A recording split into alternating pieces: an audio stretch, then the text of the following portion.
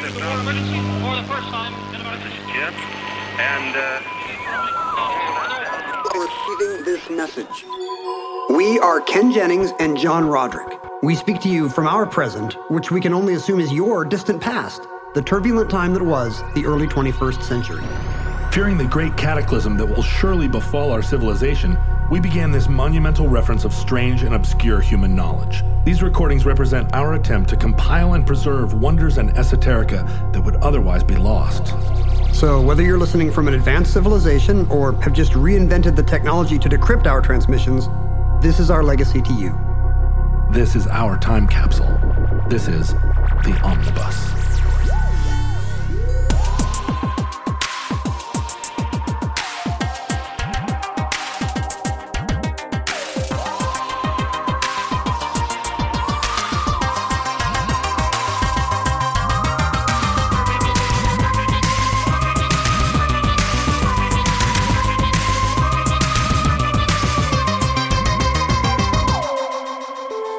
You have accessed entry 603.RV0511, certificate number 39095. How many angels can dance on the head of a pin?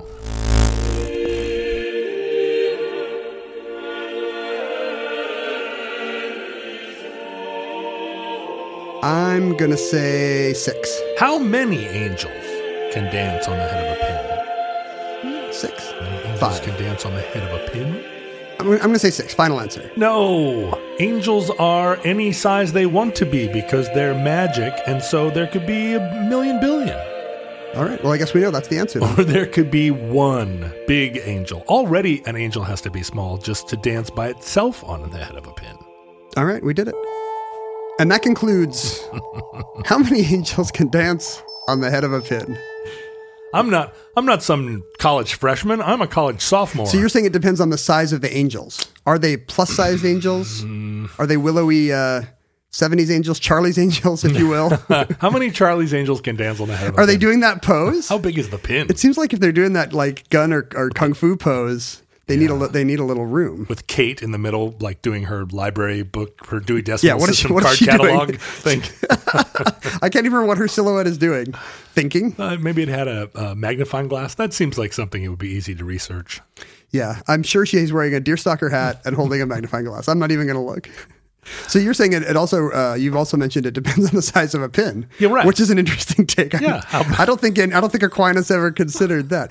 Well, so when you hear this question, how many angels can dance on the head of a pin? Like, how do you understand that question? What is the rhetorical purpose of that? Yeah, it feels like it is. It's in a way kind of like a mocking question to suggest that philosophy itself is sort of a dead end Ouroboros, a tail chasing, a dumb meaningless thing full of dumb meaningless questions. Yeah, you just any at a certain point any theorizing just becomes an exercise in futility.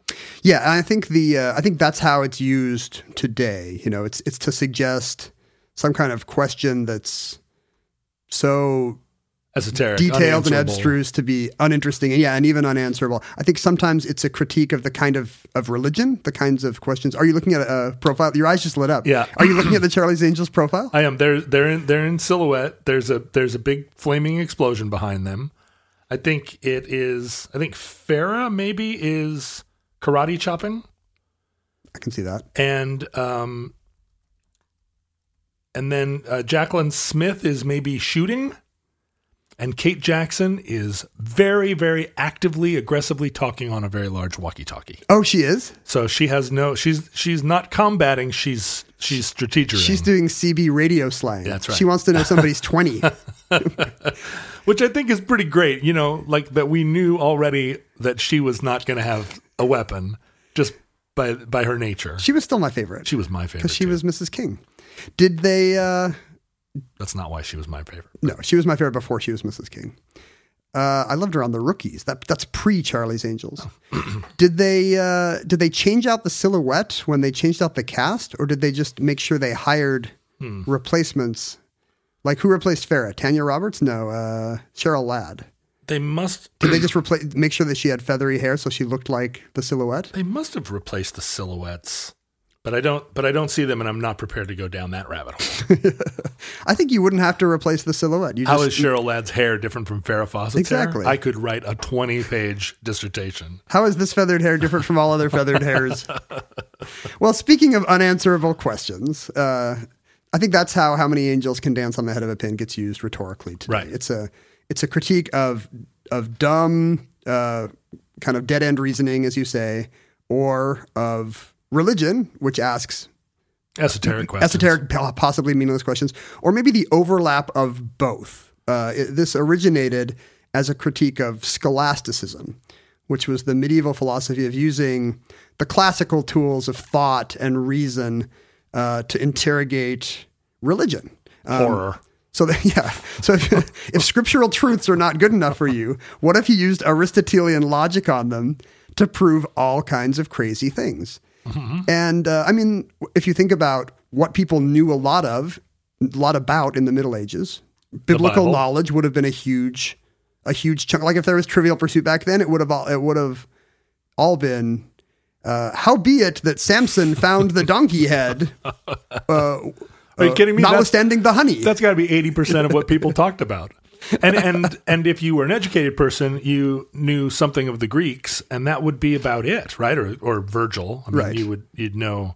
Unless there were trivia games about when to plant sorghum versus millet, or practical knowledge. I don't even think they had that technology yet. How to shoe a horse? They just planted sorghum and millet willy-nilly. They just dumped it anywhere. That's why there were famines. Hey, there's sorghum coming up here. That's where we planted the sorghum. Unless it's millet, I can't really tell.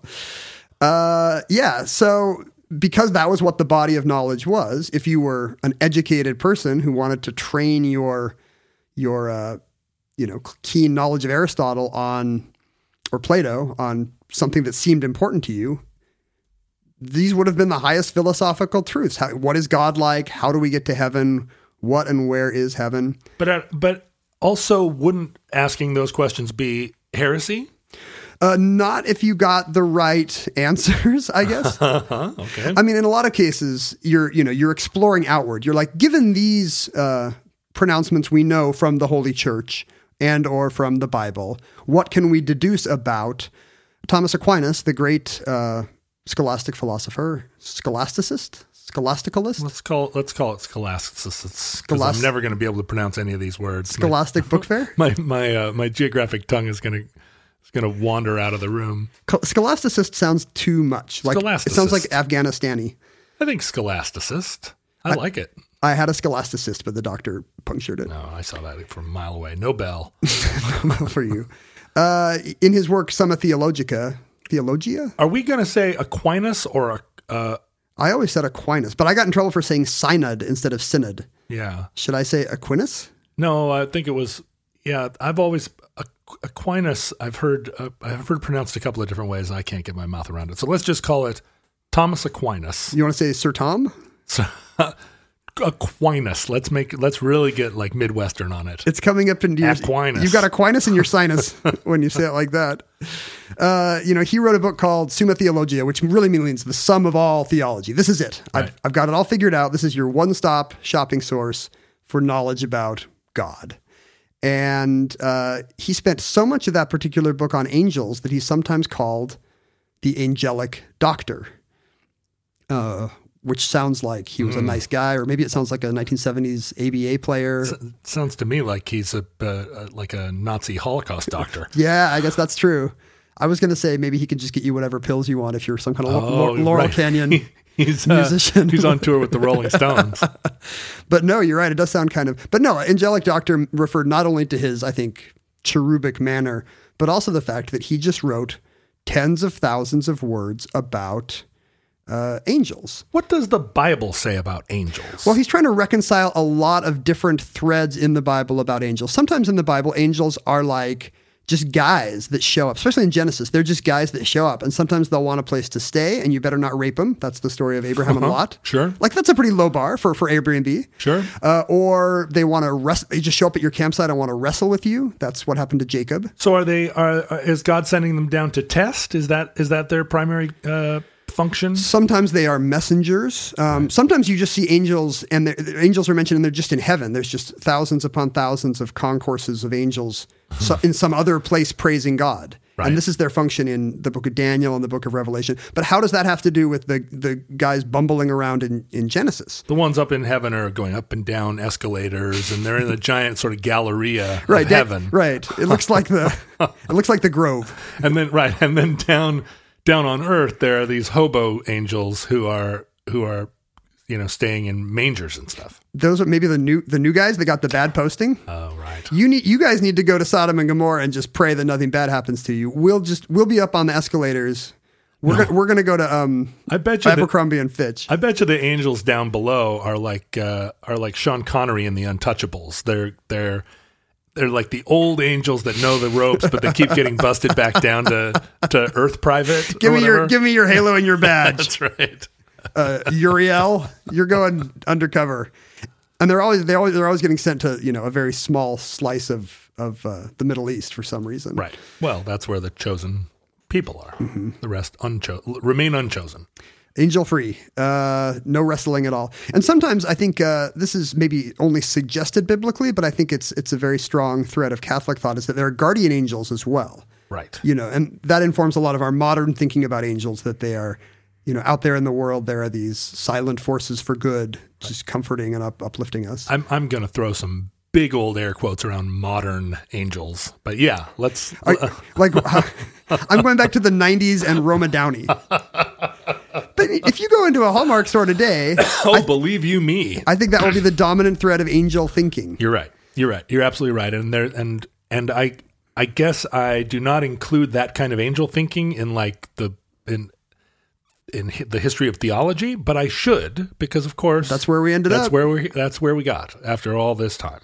So Aquinas has a tricky task of trying to reconcile all, what he knows about, and he does it in a kind of a classical logical fashion. He will give a proposition, and then he'll say, as I've proved above, God's heaven is a place with no space and all space. Therefore, right. Angels, if they cross from point to point, they do not pass through all intermediate points. Like that's the kind of thing he begs the question he's studying, right? Well, he feels he's proved the original thing. Right. You just have to read back at the beginning where he used scriptural truths to prove this thing about God.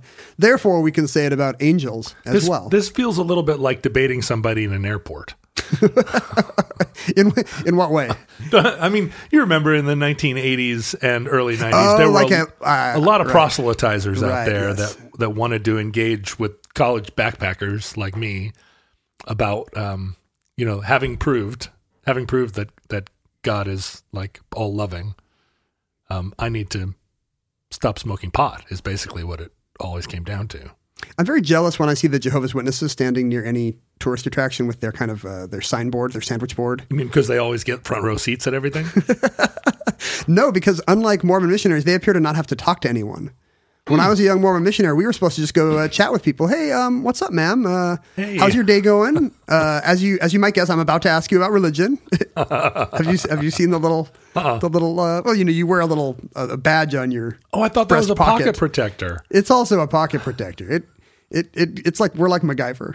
What does the badge say? Oh, it just says your name, and it says the Church of Jesus Christ of Latter-day Saints. I see. So, you can't stealth chat up anybody. Well, the short sleeve button down shirt, right, and the crew cut, I think the IBM/CIA look from 1962 that I'm still chasing today. But why do Jehovah's Witnesses get to just stand there with who's ever going to walk up to them and talk? I think they're waiting. Those would be the chosen. If somebody comes up to them and says, "Tell me what the biblical truth is about my family or about the end of the world or about living a good life," then they're all ready to go because they have these Aquinas like, well, first I need to show you Deuteronomy, but then check it out. So we're going to go to Ephesians. If they want you will self-select.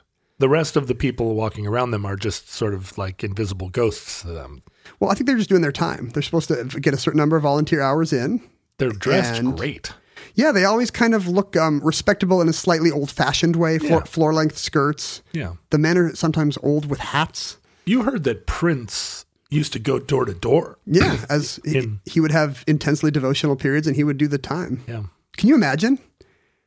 I have. I've There's thought some about it a old lot. white guy knocking at your door. You're in Bloomington, Minneapolis, Minnesota, someplace on the outskirts of. You're living near Mall of America, and some old white guy with a hat opens the door, and there's a little short guy behind him.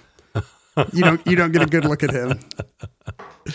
So those are the kinds. So Aquinas is very interested in very specific things about angels, whether the angels exercise functions of life in the bodies assumed. So after asking, do they have corporeal bodies? He's saying, do they poop? Yes, exactly. Do they eat? Do they poop? Do they sleep?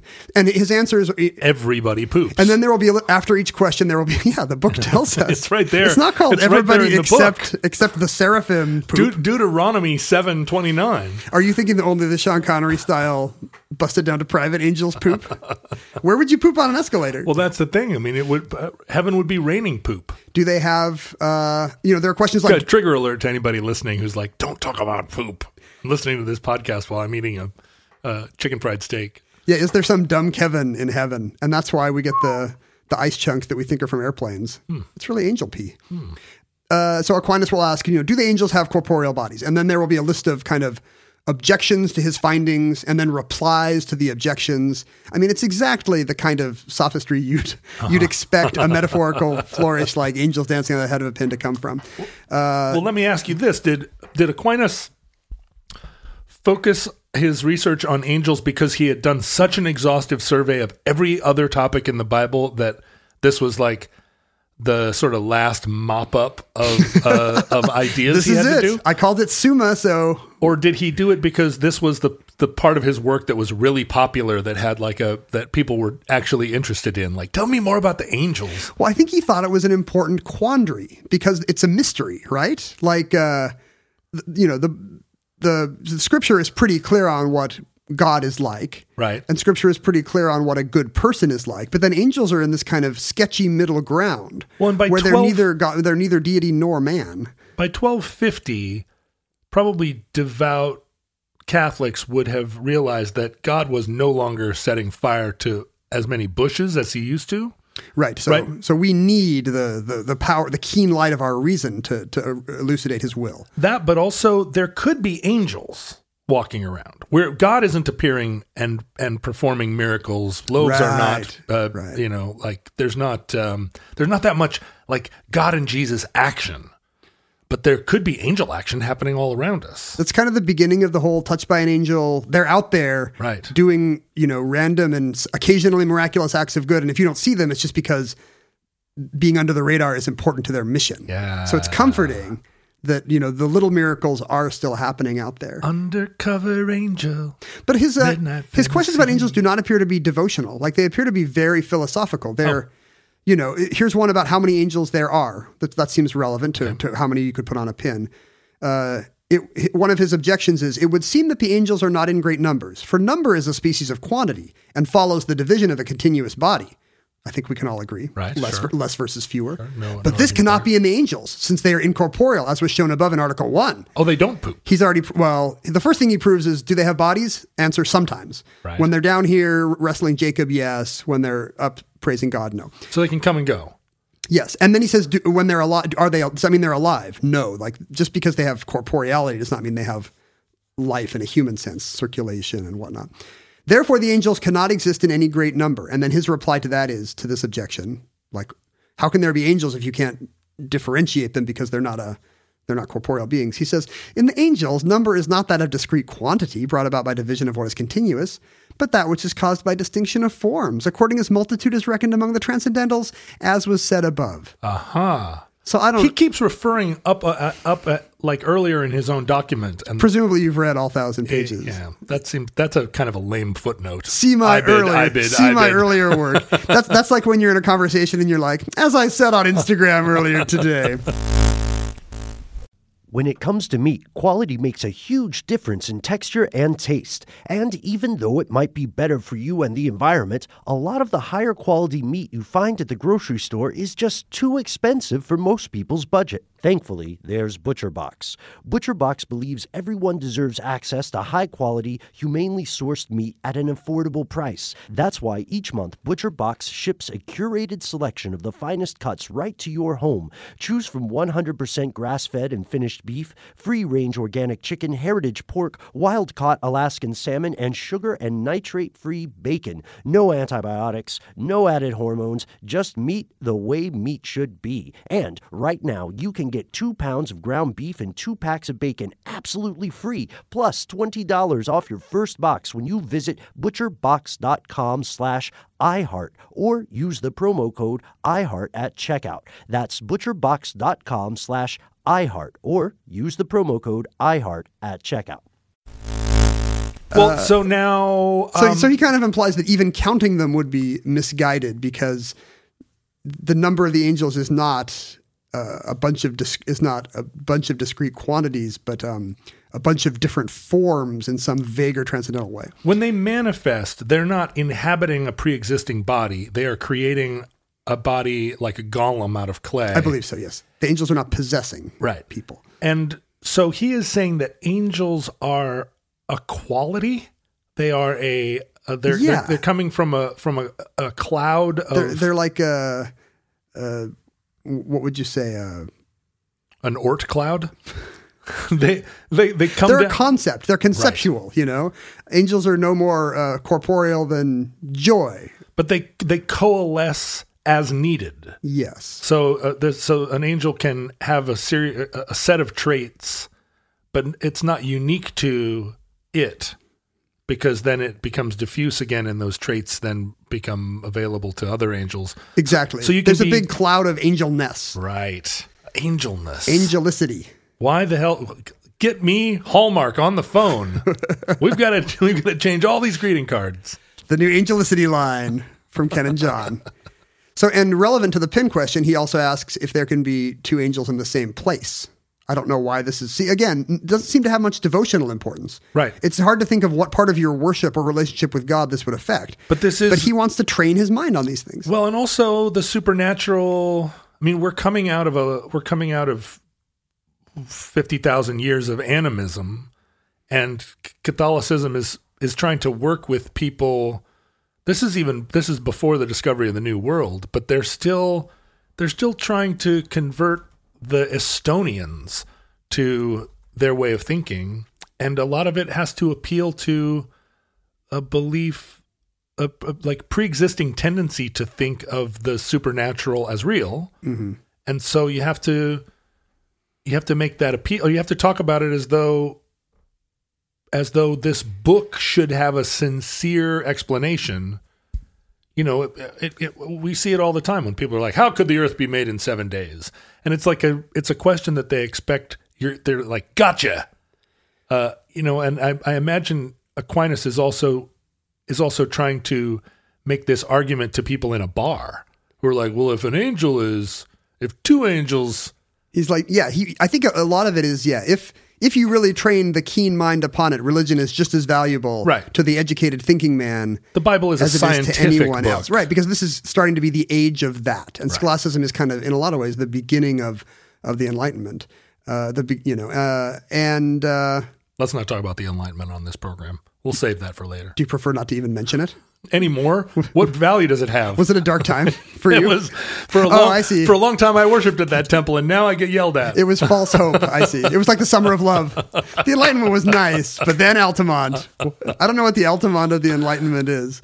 And if you hang out in any religious community today, you see this same tension, where some people really want there to be a systematized way in which religion explains everything about life. Right. And that's the appeal of it to them. You know, God wants us to do this and this and this. These following things are halal. These are the times when the Sabbath starts. Right. These are the things that are going to happen in this order when Jesus comes. So stand by. Like some people like the system. And how do they account for the sort of literary theory aspect of religion, where even most priests are like, well, this is sort of an allegory for... I mean, I prefer that strain of religion where, it makes me uncomfortable when things are actually too specific or physical. And maybe that's because they start to appear falsifiable. Right? When you've got these evangelical guys at phony baloney universities trying to do double-blind tests of intercessory prayer, for example, or, can you heal through prayer? Let's have everyone listening in the future and the past pray for me right now. Do you want to see if prayer can intercede through time? I'm gonna sit here for a second and see if you feel any different. This should work. Pray for me. Everybody pray for John. Argentina. Are you getting anything? I feel pretty lighthearted. It didn't hurt. I don't feel like that's the thing about prayer. Prayer, it can't hurt. Doesn't hurt. I don't feel like all of my burdens lifted, but I do feel I feel a little bit more cheerful. Thanks, Futurelings. You think it was them? It could have just been the moment of mindfulness. Yeah. Well, that's the thing. Hard to say. We'll never know. Well, that's my point. Like when people actually try to test this stuff, I think to myself, surely God would not manifest his will in such a way that it could be proven by science because that would negate the power of faith. Right. That is the argument that drives me up the wall. Like, therefore, God would never allow his hand to be seen in any kind of falsifiable way. So what is even the point of this kind of systematization and, logical proving of religion? What happened to good old-fashioned awe and wonder and allegory? God is over there giving little kids leukemia to test their parents' faith. But he's also over here doing something amazing, and that's just the mind-blowing majesty of God. It's pretty majestic. We can't get your mind around when you that. Think about it. He's waving his tentacles, clacking his mandibles. But we think about angels dancing on the head of a pin not as an authentic Aquinian argument, right? Aquinesian. I don't actually know what the adjective. Aquinesian. I think that sounds like a kind of water, mineral water. Well, yeah. So this is it Aquinian or Aquinian? Let's say Aquinian. If we're going to say Aquinas, Aquinesian. That seems like you're kind of a multiracial. Saint Thomasian? I'm Aquinesian. Yeah, Thomian. Maybe it is Thomian. I don't know. This is Thomian. This is longer on the show than we probably should have spent on this. So he never specifically asks this question. This question is somewhat of a mockery of him. Yeah, it's a stand-in for an important question. If angels are not corporeal, then I guess an infinite number of them could congregate on the head of a pin. Right. It could be Hobart's Hotel. It could be a focus for a cloud of angelness. Yes, Hilbert Hotel. It could be a Hilbert Hotel for angels. They keep showing up on the head of a pin, and the other angel has to move down to the next room. But if they are corporeal, then I guess it would be just one, and his feet would be pointy because they're usually barefoot in pictures. Oh, I see. Like you don't want to stand on the. Well, I guess it's the head. It's not the point of a pin. But that's the thing. This particular question has evolved over time, and originally it was the point of a pin. The point of a pin. Here's an early. You think that would be fewer angels? Well, yeah, it's much smaller. I mean, I could see when I picture myself standing on the head of a pin with a bunch of other angels, and it feels like, all right, you guys, like move over. Here I am. But the point of a pin, like on the head, you'd have to jostle a bit. But the point, I'm going to wait for the next pin. Yeah, I mean, even if you electron microscope the point of a pin and it becomes a big flat, raggedy, like Mount Ararat.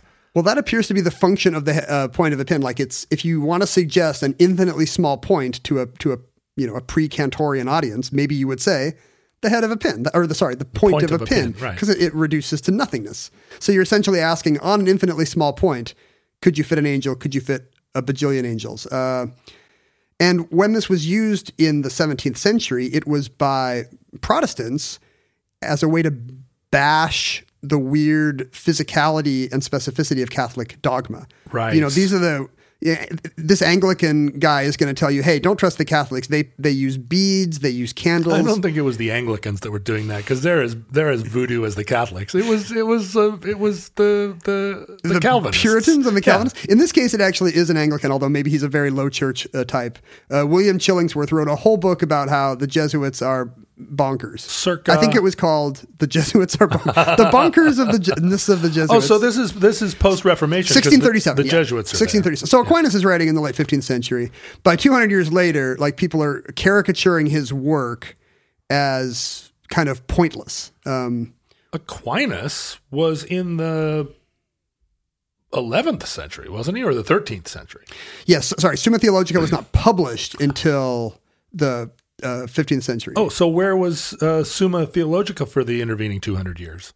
Yeah, I assume there was no way to print it in a pre-Gutenberg world. It was just on a bathroom wall somewhere. Well, it's always Aquinas was always used by the Catholic Church as sort of internal documents, right? It was how it's a big part of like how they think of becoming a priest. They've got it in binders, at headquarters. Maybe it just didn't sneak out. Maybe it didn't. Somebody had to get it out into the world at some point. It didn't go viral yet. In the illuminated manuscript age, it would have been harder to. Sure, it's very long. Drop that science. So William Chillingsworth, the Anglican, is it's now Aquinas has been out in the ether for over a century, 150 years or so, and he mocked the whole enterprise of trying to reason about God and the details of God's will in such a way. And one of the things he caricatures Jesuits as saying is arguing about whether a million of angels may not fit upon a needle's point. And it's hardly even mockery there. It's just kind of like Catholic bashing. Well, it's like this is a dumb thing to worry about, and this is the kind of thing Catholics think about, so you should not be one of them. It's hilarious because this isn't the kind of thing that Jesuits think about. How would you characterize the Jesuit difference? Well, you went to Gonzaga. I did. The Jesuits were busy out. They were like the sword of the church for a while, and they were trying to pacify the world and educate the tribes. And the Jesuits were not esotericists sitting debating like they're more practical. Theological juggling bags. And they don't mind worldly wisdom. The Jesuits, they know everything, right? They're in it. They're in the thick of it. They got their coach shorts on and the whistle around their neck, and they're going for it. But the Jesuits were the big threat at that point in time. Sure, they're the scholarly face of Europe, right? Yeah. Well, but also the and conversion. Yeah, that's right, conversion in the expanding world. Counter-Reformation. Here's Joseph Glanville in his Vanity of Dogmatizing. You can already tell it's an anti-Catholic work. He that said 1,000 might dance on the point of a needle spoke grossly, and we may as well suppose them to have wings as a proper ubi. Ubi being the Latin for where. So, sure. They might as well have wings or a location. Like it's equally dumb to picture them with wings or to picture them as standing anywhere. Wait a minute. You're taking the wings off of the angels? Yeah, Stop it. That's the Protestants for you. Oh, what am I going to put over my fireplace in the first apartment I have after college? Maybe not a painting of an angel with wings. Maybe it's because bells hadn't been invented yet. And until a bell rings, angels they had bells. Angels can't get their wings. They had bells are from pretty far back. Is that true? Yeah. As old as puns. We've had bells for a long time. I've had that bell since I was 10 years old. Since you had Pitt. By the time of the Enlightenment, sorry to mention it, it's all right. This kind of anti-Catholic slur had become a bit of satire, a way to mock old-fashioned religious scholastic thinking and to call it sophistry. Because now we were all deists with our feathered wigs and our exactly. We tall knew, socks. We knew that God worked according to very simple scientific laws that could be seen by observation. There's no need to go into these abstruse details. Benjamin Disraeli's dad, Isaac Disraeli, was a great thinker of this time. And in one of his books, he made fun of Aquinas' angel writing. The reader desirous of being merry with Aquinas' angels, and I think we all want to be merry about them. You say desirous or desirous? I say desirous. Because I always say desirous, and no one ever corrects me, but that's because no one uses that word. Well, I think you have you've definitely asked for it now. Like mentioning it on this show is the best way to get pronunciation corrected, right or wrong. The reader desirous of being merry with Aquinas' angels may find them in Martinus Scriblerus. This is a classic book of religious satire by all the big names, Jonathan Swift, Alexander Pope. They all wrote under this name of Martinus Scriblerus. In chapter 7, who inquires, if angels pass from one extreme to another without going through the middle, this is actually something Aquinas did wonder. If an angel moves, does he pass through all intervening points? And if angels know things more clearly in the morning, that, again, Aquinas does consider. Are there different types of angelic knowledge, and are they associated with different times? Is there morning angel knowledge and evening angel knowledge? And then he says, how many angels can dance on the point of a very fine needle without jostling one another? Now, that is not found in Aquinas. So he slipped in, and I don't think it's even found in Pope and Swift. So he slipped in a third, funnier one under the transom. Not jostling one another. Because he knows it's a new it's a kind of a joke that goes around about scholastic thinking. And I think he's the first one to say dance. That's the first time. As soon as you said it, I was like, oh, right, we say dance, which is a lot more fun. Yeah, in the olden days, they're just fitting or standing or sitting. Boring 14th century angels. Oh, no, I'm wrong. The Joseph Glanville quote does actually say, you shouldn't speculate about dancing on the point of a needle too. So that, it's a straw man argument. They've taken something Aquinas actually did think about. Do angels have corporeality? And then keeping expanding it and making it seem weirder and weirder just so they can laugh at it. Today, the trend, I think, is not to reduce the scholastics just to sophistry. In fact, their thoughts about philosophy informed Descartes and Galileo and a lot of the great scientists and thinkers that came after. We wouldn't have even advances in logic and philosophy up until the 1960s. There were refinements being made to classical logic that seemed to come straight from Occam and Duns Scotus and all these thinkers. And as well, I think it's very interesting that this is a kind of a question, a kind of a pursuit, asking these increasingly detailed questions about something that may or may not even exist until you've built an incredible level of rigor and detail about it. This is the kind of thing that scientists do today in mathematics and theoretical physics. They really drill down into these constructs that may or may not even exist just to see what the rules would be.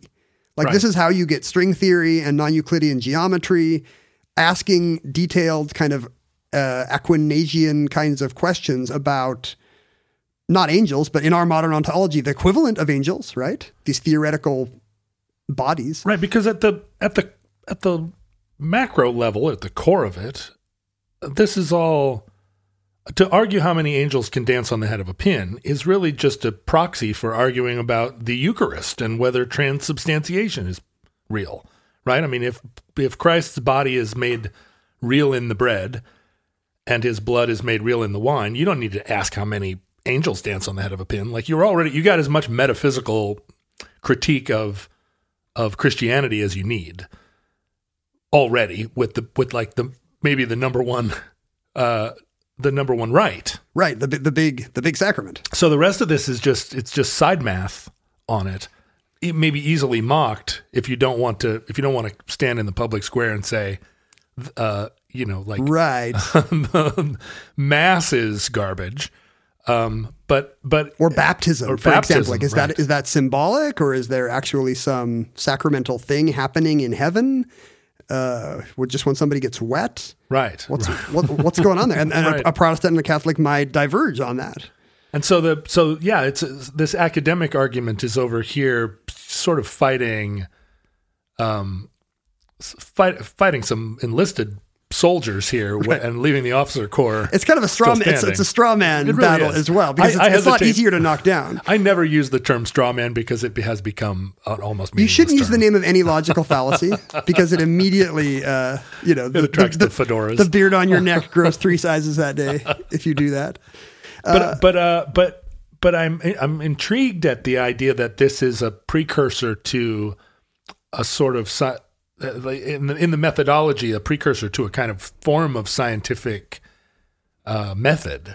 I spent my whole 10th grade kind of deducing different truths about triangles and angles and conic sections and stuff, just by deriving them from the things we did 3 days ago in the same way that Aquinas does. Right. And I mean, a triangle is kind of in its purest form, not a triangle-shaped thing, not a Dorito, but a triangle. It's a hypothetical construct, Platonic thing out in the ether, not unlike angels. Right. And yet you're just trying to, what can we learn if we get very rigorous about following every argument we can think of about triangles? Well, you get trigonometry. Right. Eventually... And Aquinas thought if you did that about angels, you get religion, I guess.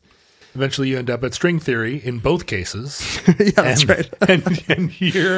and you're forced to read a bunch of people say, we cannot possibly believe this, but here it is.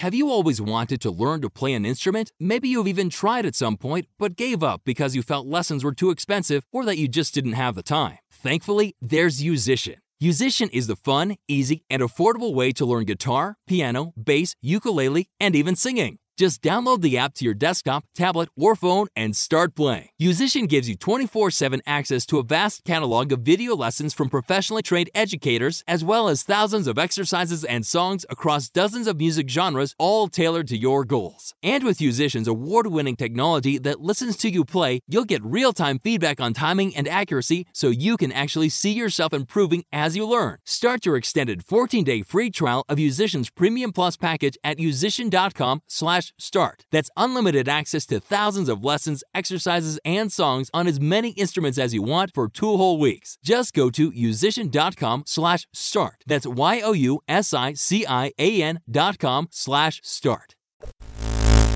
So today the line about the pin question is that it's an urban legend, that no actual medieval sources ever discussed this. It was a later invention and even a slur or a satire, a form of satire.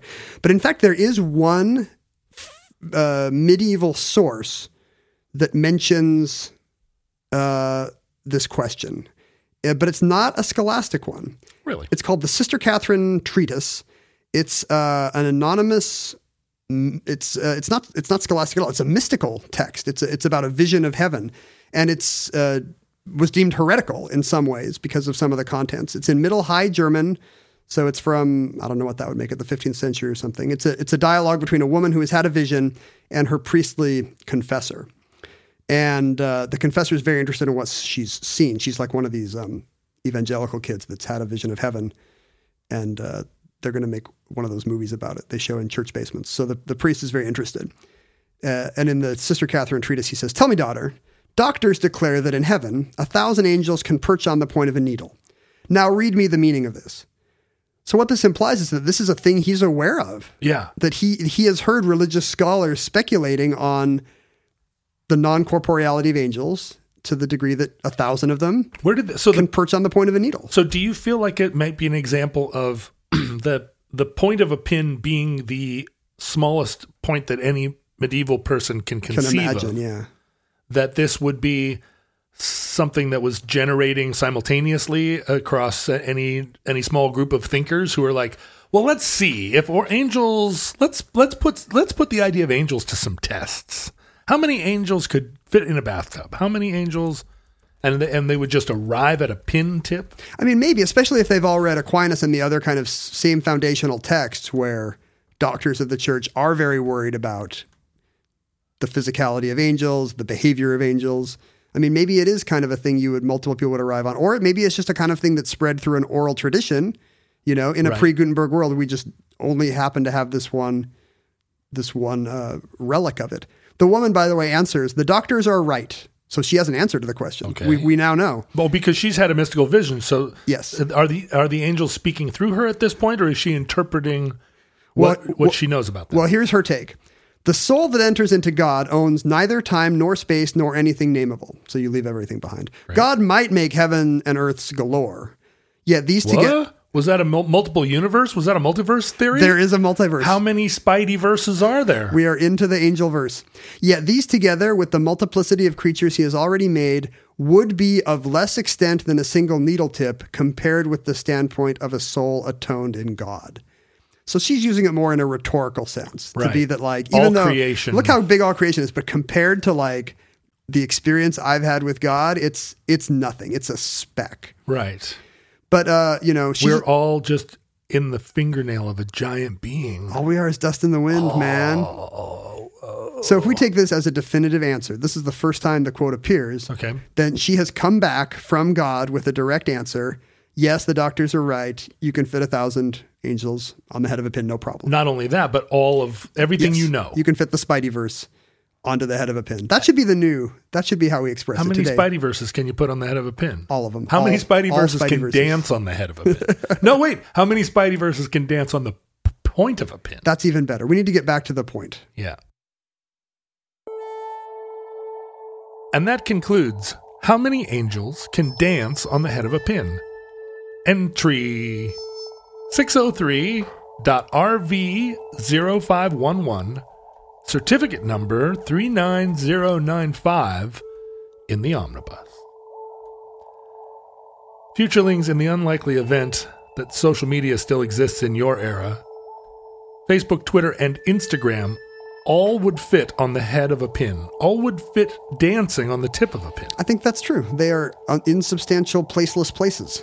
Our tweets, How many tweets can fit on the head of a pin? all of them, every tweet and every future tweet, all the tweets that never got, all the tweets that were in people's draft folders that got deleted, all also would fit on the point of a pin. You know how sometimes people are like, I want to go to a heaven that has all the theoretical books that never got written. I want to go to a heaven that has all the tweets that were left in draft folders. I've never heard anyone say that first thing, though.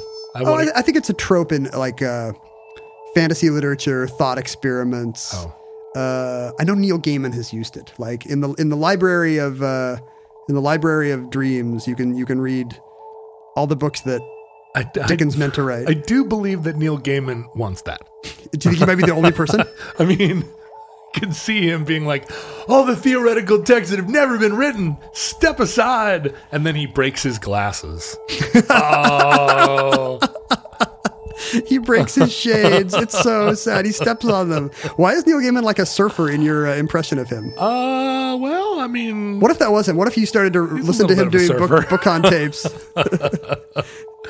Isn't he a Jehovah's Witness? This all comes together. Neil Gaiman? Or maybe he's a Scientologist. He comes from, his family is of some odd American religion that invaded Britain in reverse. I have shaken hands with Neil Gaiman. Yeah, I met him at a thing. Yeah. No, I got it wrong. His family is Scientologist. Not Jehovah's Witness. Okay, never mind. Shh, don't say Scientology on this program. We'll get canceled. Just say Jehovah's Witnesses. We'll get canceled by the Scientologists. That's okay. Yeah, right. Sure. What are they going to do? Scientology. I mean, David Miscavige. They could throw my spouse in an attic somewhere and leave her for 20 years, I David guess. Miscavige would fit on the point of a pin. All of Scientology would fit on the point of a pin. Our handles, at Ken Jennings and at John Roderick on Twitter and everywhere else, also would fit on the head of a pin. Even the @ sign. The point of a pin. Sorry, the point of a pin. Although my Instagram account contains multiverses.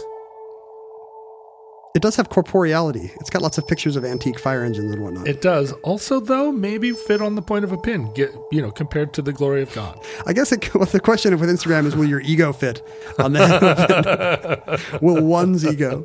Maybe. But we would like to hear your thoughts. In particular, I would like you to write an email to us at theomnibusproject@gmail.com because Ken is the one that reads the email. So I would love it if you have any issue with anything I've said today to write Ken about it at theomnibusproject. Please email me and say that John says Desirous wrong, and I will reply, I know, best Ken. I'm finally catching up on the email. I was lazy over the summer. Right. And I'm finally digging out. You can enjoy a community of like-minded people if you are someone who enjoys this program by going to our Facebook fan group, the Futurelings. How many Futurelings can dance on the head of a pin? We've speculated that the Futurelings may be abstract concepts. They may be emotions or smells or shades of blue. Right. In which case, they could all be on the same pin right now, and we wouldn't even know. Futurelings are the kind who will, and I hate to reduce them to a kind. It seems like you're doing one of those sentences where you let your phone tell you the next word. Futurelings are the kind who will, and I hate. Who will follow up on this question, how many Futurelings can dance on the head of a pin? They will have an answer. They will have several answers. They will argue about the answers and the thread will get locked. If you are a Redditor.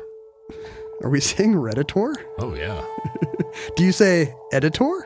Do you say aliens versus predator? Editor. I do say editor, and we are saying Redditor. I have spoken to my editor. Would you say Redditors?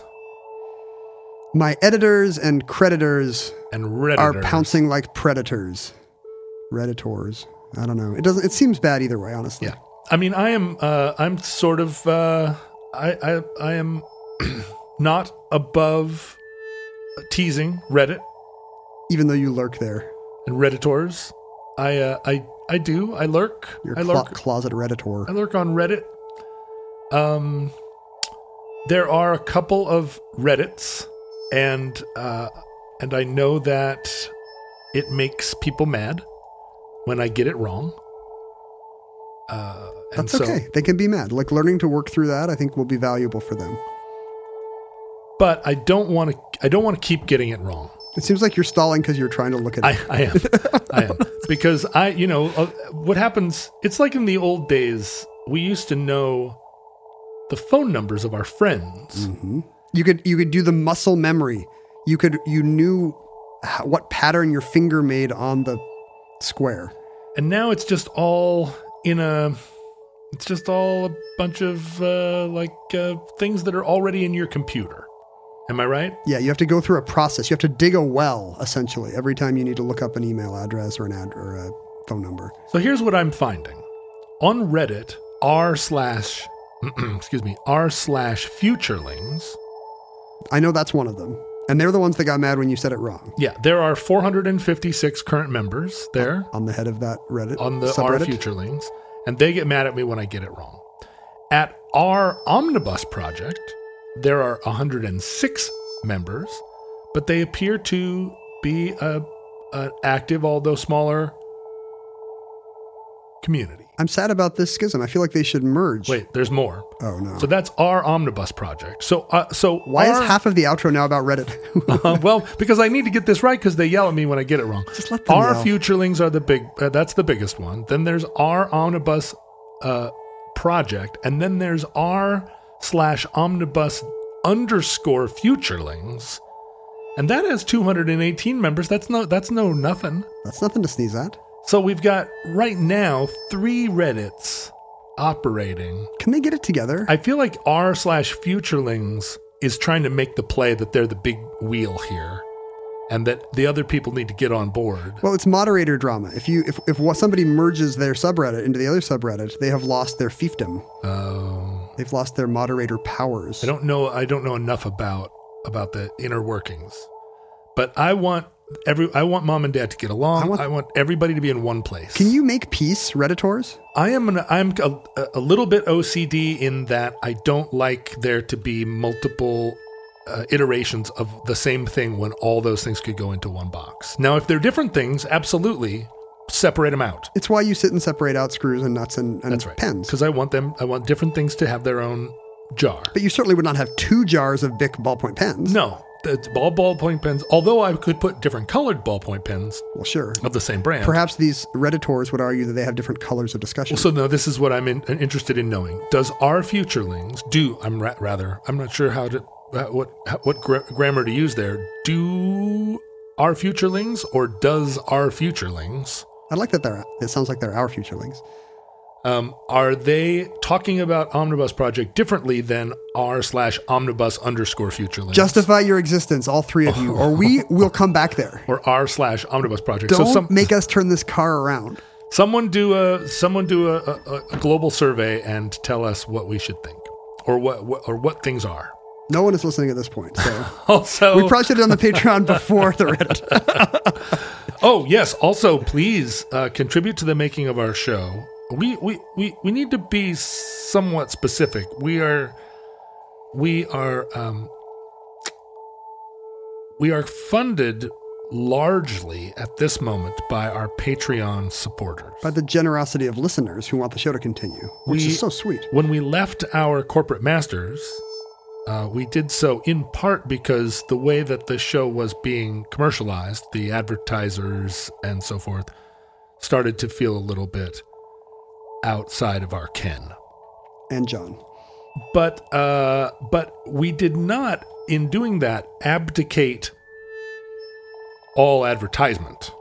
And I want to make clear that if you support the show on Patreon, we may also have ads. Now, right now, there are ads on our shows that are being aired by us by a separate group of corporate masters that didn't get the memo.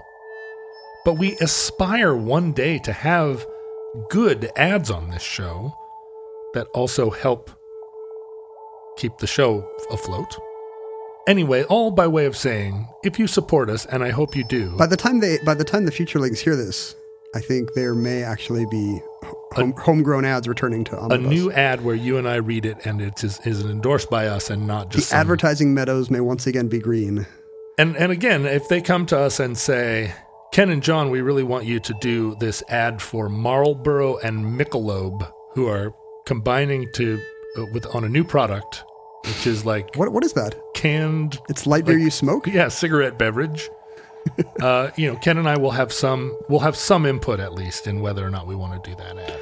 Do you want to do an ad for Blackwater, some sketchy Middle Eastern security firm?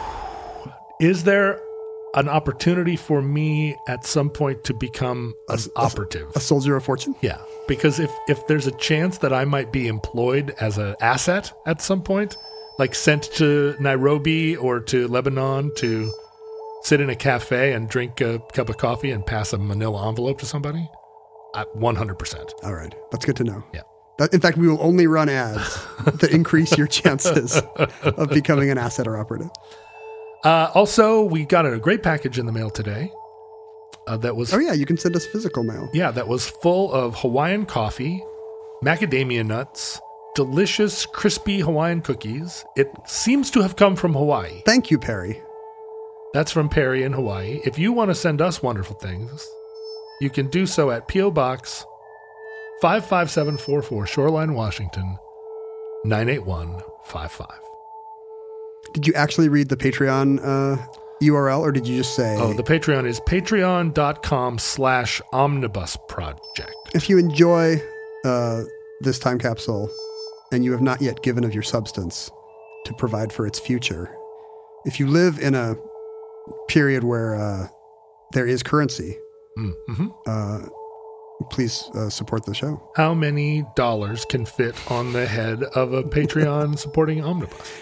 If you live in a post-scarcity society, replicate us millions of dollars or bitcoins or whatever and send them back through a wormhole. We'll take them. Mm-hmm.